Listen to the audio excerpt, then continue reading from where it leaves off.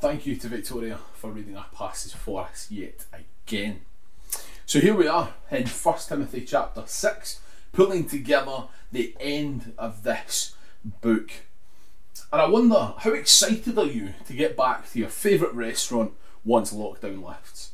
I wonder if you think of your favourite restaurant, or have you ever walked into somewhere, you've looked at a menu and you've thought, my goodness, I could eat anything on this. And you've almost been half tempted to order everything so that you can try a little bit of everything sometimes. Well, this passage is a little bit like that for me. You read through this passage and there is such richness. There is so many things that we could pull out of this that I could spend weeks and weeks and weeks in this chapter.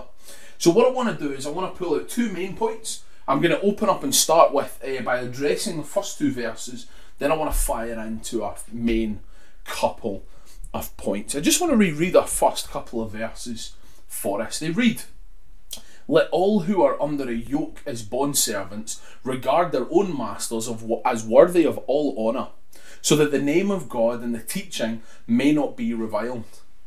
Those who have believing masters must not be disrespectful on the grounds that they are brothers.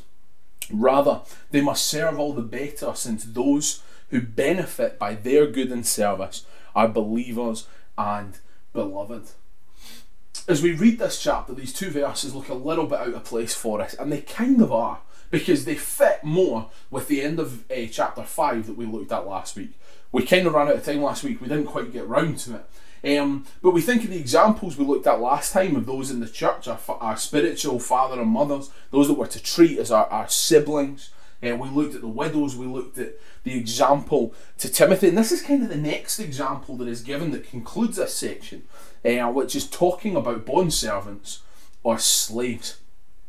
And I kind of wanted to sidestep a second when we come to this topic, because there is a question that is being asked an awful lot at the minute, is talk of racism, of slavery, of statues, of everything in that vein is being spoken about a lot. Is the Bible okay with slavery? You read these couple of verses and you think, why is Paul not calling it out here? And I want to answer that question. So is slavery okay? And the answer, very simply, by a biblical standard, is slavery was wrong then, and slavery is wrong now. Did you know that there's an estimated 40 million slaves in the world just now? I imagine that number is actually far, far higher. A number that is utterly unacceptable, a number that is so full of the sex trafficking industry and all sorts of things that are utterly vile and evil.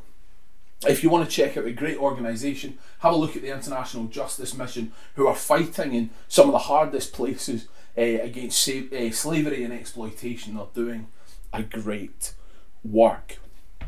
So what is it in these first two verses that we're being taught here? Because essentially what's being shown here is submit to authority. But what's interesting is by submitting to authority, that doesn't imply that the authority is morally acceptable. Do I, or do you, believe that the Scottish or the British government are absolutely morally correct? If you're answering yes, try and do it without a smile. No, we don't. Our governments are not absolutely morally correct, but we submit to their authority because that is what we are taught to do, to live godly and peaceful lives. But we're taught, the biblical principle we find in Philippians 2 primarily, is that this feeling of superiority that comes with slavery is absolutely a sin. And the abolishment of slavery is not only permissible by biblical standards, but actually it is demanded by biblical principle. And you know what should tear this apart comes from the very beginning in Genesis. What should ultimately abolish any form of slavery, any form of idea that one man can own another? That is very simply that all men and women are made in the image of God. So inherently there is a value placed on every life because they are made within the image of God. The Bible often condemns the means by which slaves were taken. In the first century, slavery wasn't a race-based thing like it would be when we think of the American South. But people were taken through lots of things, whether it be war, piracy, robbery as a punishment. There's all sorts of things. And kidnapping was the main issue around this. All of these things involved some form of kidnapping. Timothy tells us in 1 Timothy chapter 1:10 that kidnapping or man-stealing is against God's law. Exodus 21:16, whoever steals a man and sells him, and anyone found in possession of him shall be put to death. Written into the law that it is unacceptable for a man to be stolen and sold, because people are not property, because people have a value. The issue was slave owners were often more bothered about the profits and the lining of their own pockets than they were for the welfare of their slaves. And Paul addresses a lot of that attitude in Ephesians chapter 6. But you know, there is a difference between the relationship and a bondservant, or a slave in this context, than what we would see or think of in somewhere like the American Deep South. It is reckoned that up to 50% of the Roman Empire were slaves, and it was not acceptable, but for many it was the only way they would have any form of stability or income during that time.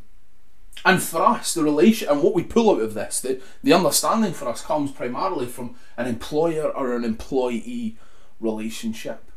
Many within the Roman Empire were educated and cultured people. And really what this seeks to address, but the issue that was here, was there was this social class that was built. But as soon as people walked into church, the slave and the master were absolutely equal. They were one in Christ. So socially they were very far away. But in church, united in Christ, they were one. They were together.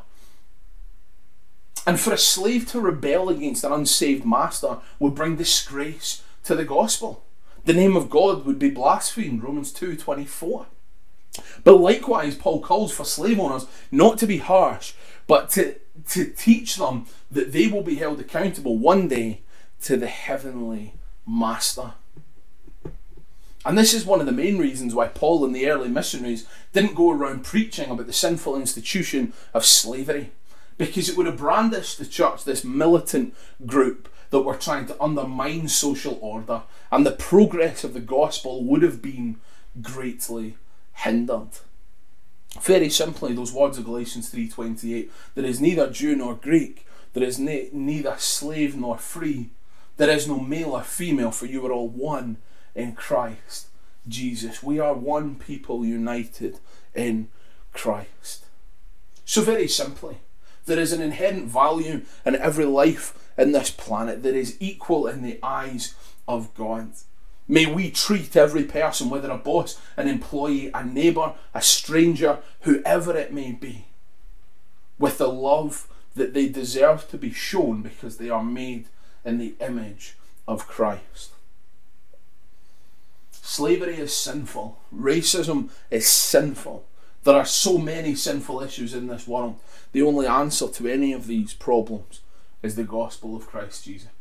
The only answer to any sinful issue is the message that there is restoration and reconciliation available through Him. I want to now put that to one side, and I want to focus on the main two things I want to have a little look at this morning. Flee sin, pursue God. The context of this, the way this is written, is very much with a military feel.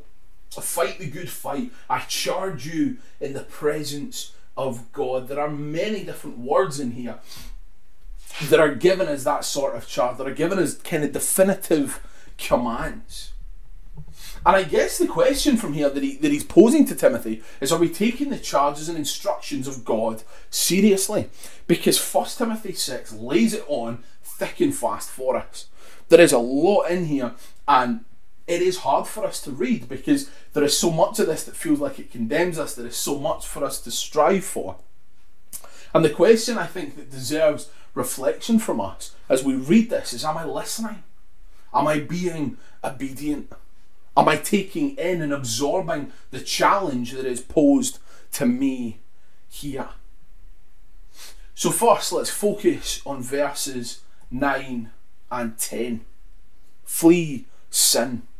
But those who desire to be rich fall into temptation, into a snare, into many senseless and harmful desires that plunge people into ruin and destruction. For the love of money is a root of all kinds of evil. It is through this craving that some have wandered away from the faith and pierced themselves with many pangs. Very simply, don't pursue the things of this world because they lead to ruin and destruction and wandering from the faith. These words are written directly to the false teachers whose motivation for gospel ministry, what they thought was gospel ministry, is money. And I think it's helpful for us to clarify that money is not the root of all evil. It's a phrase that we can often hear said. And despite what some will say, there is no inherent evil that is attached to money. Yes, an obsession with money is bad and can lead to evil. It is the root of all sorts of different kinds of evil, but it doesn't make money at its root wrong. And verse 17 and 18 later on gives Christians with earthly financial wealth some great advice. It says very simply, don't be haughty. Don't be arrogant with what you have. Don't set your hopes on your wealth. Don't make your wealth the main thing in your life. Don't hope that it's going to save you or give you eternal life one day. But use your wealth to do good, to be rich in good works, to be generous and to share. Often we can be so negative about money. It can be this awkward conversation, this thing that Christians, a bit of an elephant in the room that people don't really want to talk about. But I think this is a helpful matrix for any of us, wherever you are financially, as we look at our finance. Am I doing good with what I have? Am I being responsible with what I have? Am I doing good works with my finances? Am I being generous? And am I sharing? I find that a really helpful reflection. If you want to go back and look at that, verses 17 and 18, a really helpful guide, I think, for how we can use our money. I don't think this passage is directly addressing those that have money, but it is addressing those who have it but need more. They need more in order to be happy. They need more in order to be successful. And that mindset, that idea that I need more money, I need more and I need more and I'm more, is a complete trap. It leads to bondage, not freedom. And instead of giving the satisfaction that it promises, instead of selling us the Instagram lifestyle that people want, it creates additional desires. And there is a need for those to be satisfied. Instead of providing health and wealth and help, an excess of material things just provides hurts and wounds and things that it will never be able to deliver, though it promises. Verse 9, but those who desire to be rich fall into temptation, into a snare, into many senseless and harmful desires that plunge people into ruin and destruction. This word plunge gives this idea of somebody drowning. Somebody that trusts what they have, has their hopes set in what they have, and is just kind of sailing along. But one day the storm comes and they sink because there's no substance there. On the outside it looks great, it looks fine, but in reality it's not. And the charge from Paul to the false teachers specifically, I think there's kind of two challenges, one to the false teachers, but also those who have wealth. As he's saying, don't ever think you can use gospel ministry to make yourselves rich. So I think that asks the question of us is, where is our desire set? Is our desire set on wealth, on having more, on getting more, or is our desire set upon Jesus? Because if our desires are set on the things of the flesh, if our desires are set on, and I think finances here for us is an example, it's not kind of the most important thing, but it is one example. What are we to do? Verse 11 tees this up wonderfully. But as for you, Timothy, O man of God, flee these things. Interesting. Temptation, the snares that lead to destruction, sinfulness, temptation. What is our reaction to be? Flee from these things. Do you know my favourite example of fleeing? I preached on earlier in the year in Genesis 39. Joseph and Potiphar's wife, this beautiful woman that wants to lie down, that wants to take him away to her bedroom, this temptation that would have been huge for a young man. And verse 12 has spoken volumes to me. It says this: she caught him by his garment, saying, lie with me. But he left his garment in her hand and fled and got out of the house. Huge, huge consequences socially for Joseph here. Imprisonment awaited. God had it all in his hands and worked it together for his good. He fled. Timothy, you are a man of God. Christian, you are set apart. Flee from these things. Flee from worldliness. Do you know, you see temptation in front of you. You see that desire, whether it be money or lust or jealousy or gluttony or gossip, whatever it is. Flee from these things. Do what you have to do to remove yourself from temptation's way. Why? Because ultimately it will honour God. I love these words of Romans 6:4. We were buried therefore with him by baptism into death, in order that just as Christ was raised from the dead by the glory of the Father, we too might walk in the newness of life. This morning, friends, are we walking in the newness of life? Do you know the price that the Saviour paid so that we can walk in the newness of life? Do you know this morning that he became sin that knew no sin, so that in him we might become the righteousness of God? What weight is upon those words? That God in Christ Jesus took on sin. The very thing that a righteous God, that a holy God should have absolutely nothing to do with. The one thing of everything glorious God created, the one thing he has nothing to do with is sin, he took it on. He emptied himself. He humbled himself. He took on the form of a servant. He was mocked. He was beaten. He was crucified with the weight of our sin and our shame on his shoulders, so that you might become the righteousness of Christ. That is the price that has been paid for you. This morning, if you join us and you don't yet know that truth, I invite you to consider those words. That what is the path of your life? Where is the path of your life taking you? We invite you to the road that is one that is the newness of life. It is a very, very simple thing. It is a life that surrenders all to God. It is a road that says, I cannot do this life on my own. I do not know where I will go. I do not know what hope I have, but I like the sound of this Jesus. I like the sound of this Jesus that came, that loves me so much that he came and he died so that I might know him. Flee. Flee sin because of the price that you have been bought with. You know, the beauty of Christianity is that our obedience to God isn't coming from a heart that is utterly terrified. Unlike every other religious system in this world, where you just obey, you cross your fingers and you hope that you made the final cut, which in reality, for them to be consistent, nobody will ever make the cut in every other religious system, because there is no grace, there can be no mercy consistently. But our obedience comes because we walk in the newness of life. We don't need to hope for the newness of life, because we have the newness of life. Because we live as the lives of people that have the very Spirit of God dwelling inside of us, working out his plans and his purposes. Working out his plans and his purposes, that no matter what you face, no matter what I face, he is working things out, refining us as we go. Flee from sin. And I now want to focus on our third point. Pursue God. I don't know about you, but I like lists. I like checklists. I remember being little Well, I say little, I probably wasn't, I was probably 14. But I would go and pack a suitcase for going on holiday.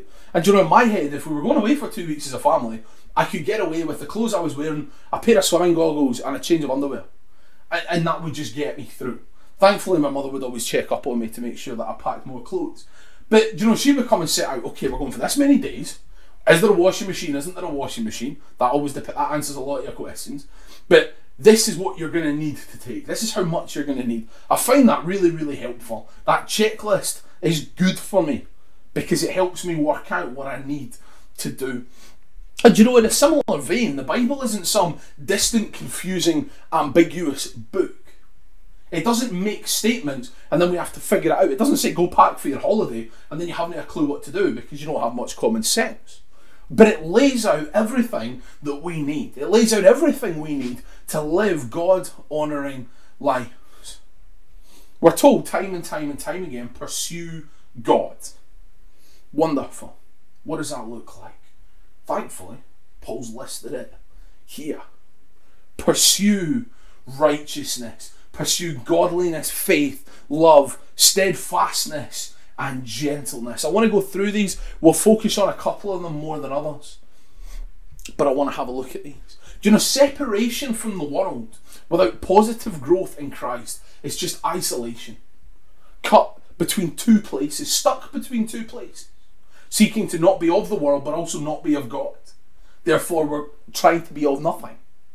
Do you know, trying to live this moralistic existence that seems to check off rules and live as a legalist is not what we are called to do, but we are called to cultivate these things of the Spirit in our lives.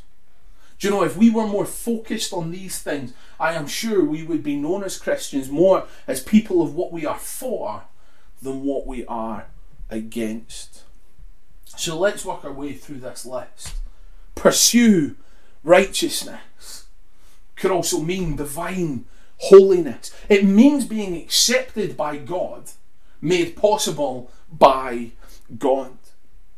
You know, God's standard of righteousness is defined by God. It is His power that enables it. Unless God is its author, we will never possess righteousness. No amount of man-made effort can ever produce righteousness, because to be righteous is to be right with God. And a heart that is right with God results in a life that bears fruit. To pursue righteousness means firstly and foremost recognizing the sinful state in which we find ourselves. That we cannot please God in our current sinful state. Romans 8:8. So we must turn from trying to justify ourselves by good works and doing good, and instead seek the mercy of God. We desire that He would transform our minds. Conform not to the world, but conform to the things that God would have, so that we can know the will of God, so that we might be conformed into the image of His Son. Do you know, pre-Jesus, people pursued righteousness by keeping God's law, seeking holiness and walking humbly with God.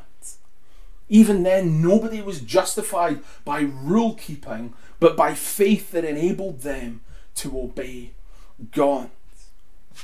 Likewise for us, we are justified first and foremost by the faith that leads us to Christ Jesus. And those who are in Christ must constantly seek God in order to please Him.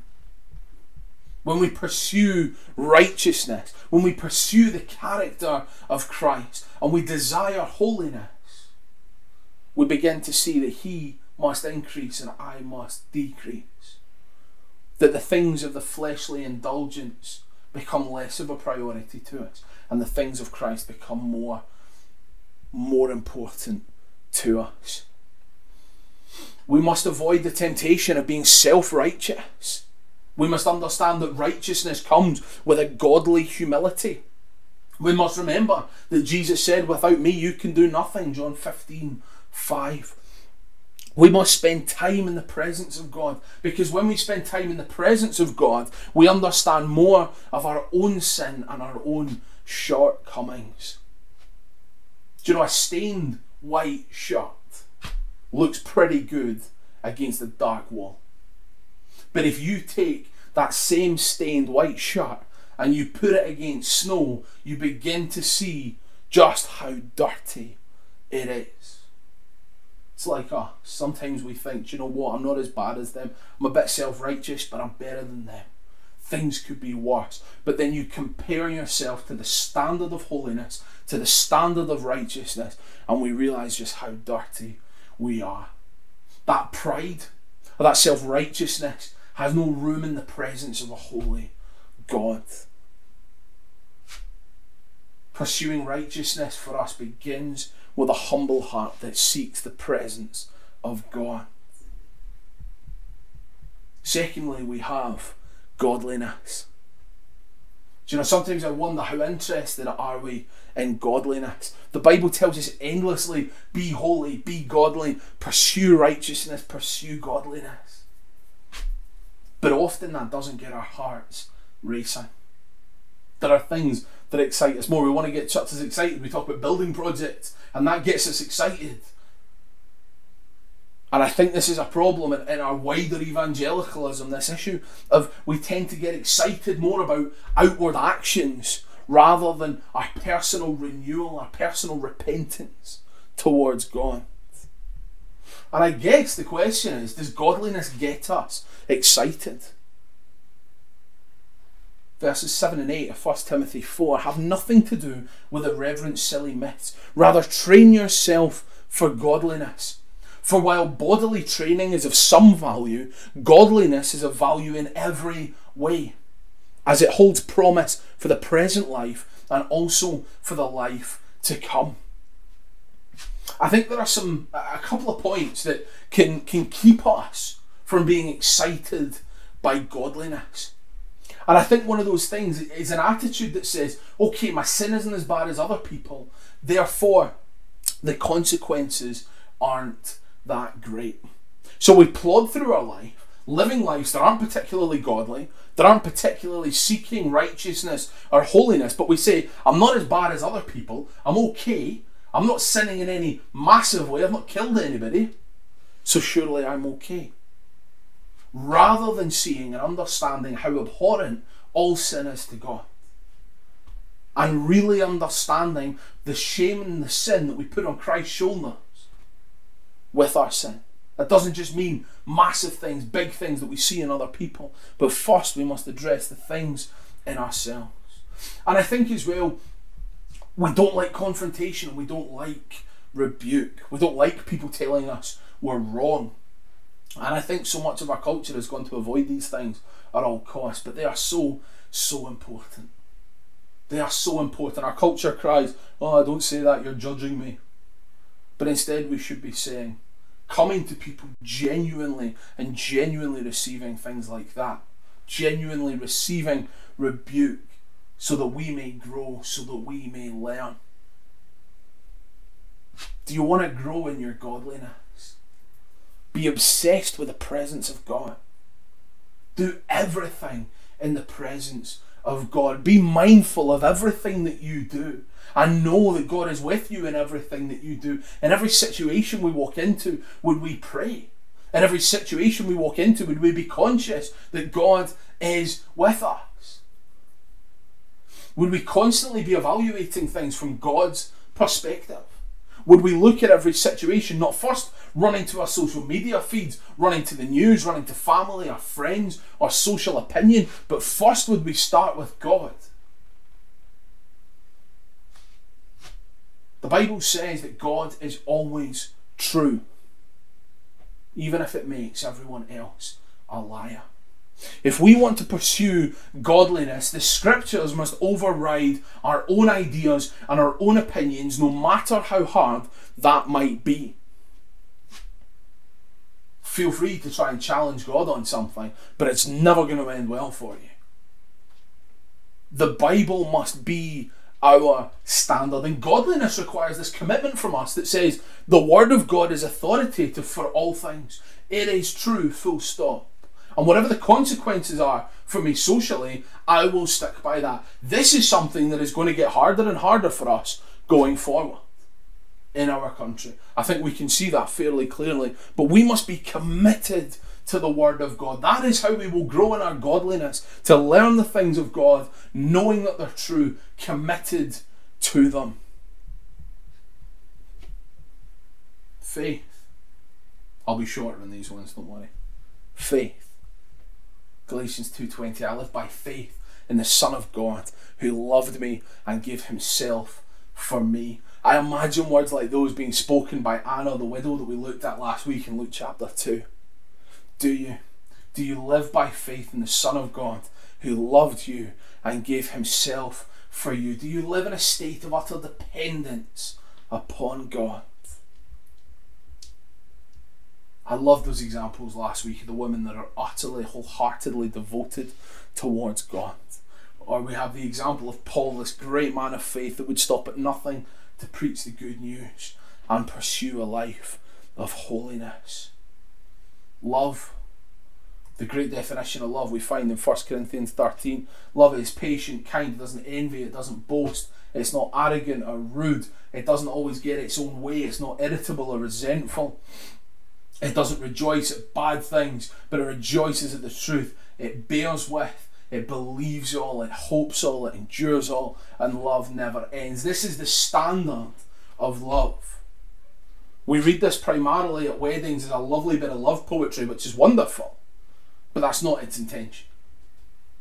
We should read this and instead of kind of going, oh, that's nice, we should look at this and it should really leave us quaking, thinking, my goodness, this is the standard of love that God has. How do I love in relation to that? Are you patient? Are you kind? Do you not boast? Is there no arrogance to be found within you?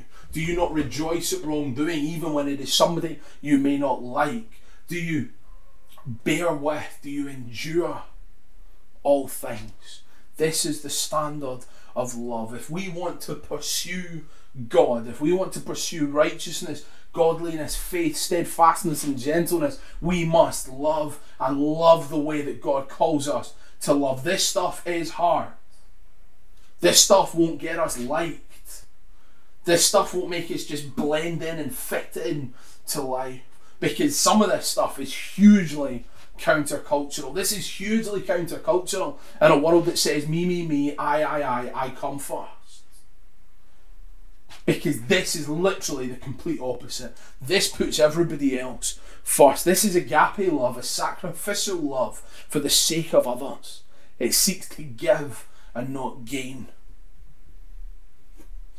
Steadfastness, patience, resilience, endurance. How do you meet hardship? How do you meet trial and temptation? Again, as we looked at last week, women that have been through such hard circumstances, have been through such heartbreaking difficulty, threw themselves down at the cross of Christ, threw themselves down in the presence of God and worshipped Him. Stick with it when the going gets tough. The going gets tough. That may be where some of you are this morning. Keep going. Keep immersing yourself in the presence of God. And finally, gentleness. Gentleness is not weakness. Gentleness is a marvellous thing, but it is power under control. Courageous endurance without gentleness can make a person a tyrant. Would we be marked by our gentleness in a culture that is so ungentle? And I just want to finish with the words of verse 12. Fight the good fight of faith. Take hold of the eternal life to which you are called and about which you made the good confession in the presence of many witnesses. Fight the good fight. I love these words from John Monsell, the 19th century hymn. Run the straight race through God's good grace. Lift up thine eyes and seek His face. Life with its way before us lies. Christ is the path. Christ is the prize. Why? Why does any of this matter? Why does it matter if we flee sin? Why does it matter if we pursue this stuff? Why does it matter if we fight the good fight? What the heck is the point in any of this? Why is any of it relevant?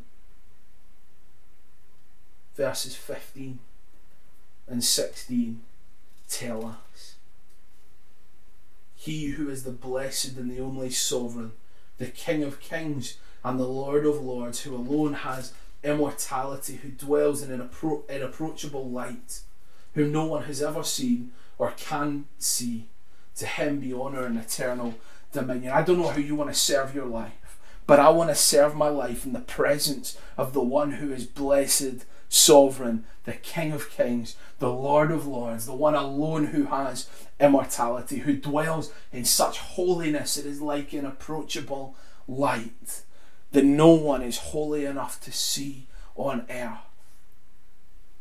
That is why this matters, because that is who our God is. Friends, flee from sin.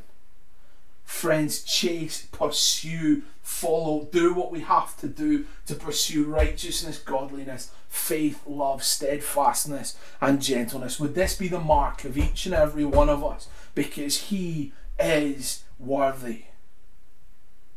He is so worthy and He is so holy. How can we respond in any other way? How can we respond half-heartedly to that God, this God, the King of kings and the Lord of lords, who humbled Himself, became man, humbled Himself to the point of death, death on a cross, for the sake of your sin and shame? All of this matters because of who our God is. If our God wasn't these things, all of this would be utterly irrelevant. But this is who our God is. I love, just to finish those words of verse 6, godliness with contentment is great gain. Would we be people who submit to authority so that we can live peaceful and God-honouring lives? Would we flee from our sin, knowing that all of our sin is an utter abomination in God's eye? And would we pursue righteousness, godliness, faith, love, steadfastness and gentleness? And would we not be afraid to fight the good fight? Why? Because He is blessed, because He is sovereign, because He is the Lord of lords, the King of kings, the immortal one, the eternal one. Let's pray. Oh God, how good You are. God, how good You are, and how unworthy we find ourselves. But God, You bring us in. Through Your Son Christ Jesus, through His work at Calvary, through Your eternal plan to redeem man to Yourself, You gave Your Son, who stepped down from heaven, from the riches that surrounded Him, so that we might know You, so that we might walk in the newness of life and be clothed in the righteousness of Christ. Lord, how unworthy we are and how glorious You are. Sovereign One, King of kings, Lord of lords, immortal, eternal One. Lord, we bow before Your throne. We thank You for who You are, for all You do, for the ways that You watch over us, the ways that we do not even know. God, forgive us for our arrogance. Forgive us for our pride. Forgive us for the times that we do not love like we should love, for the times that we do not love like You love us. Lord, forgive us for the times when we are self-righteous rather than pursuing the righteousness of God. Lord, forgive us the times that we make idols more important than You, whether it be money or other things. And Lord, help us through Your Spirit to pursue You with every ounce of our being. Because when we stand in that place, meeting with You face to face, the only thing that matters, the only thing that matters is You, as everything else will pale into insignificance. Lord, we thank You. Amen.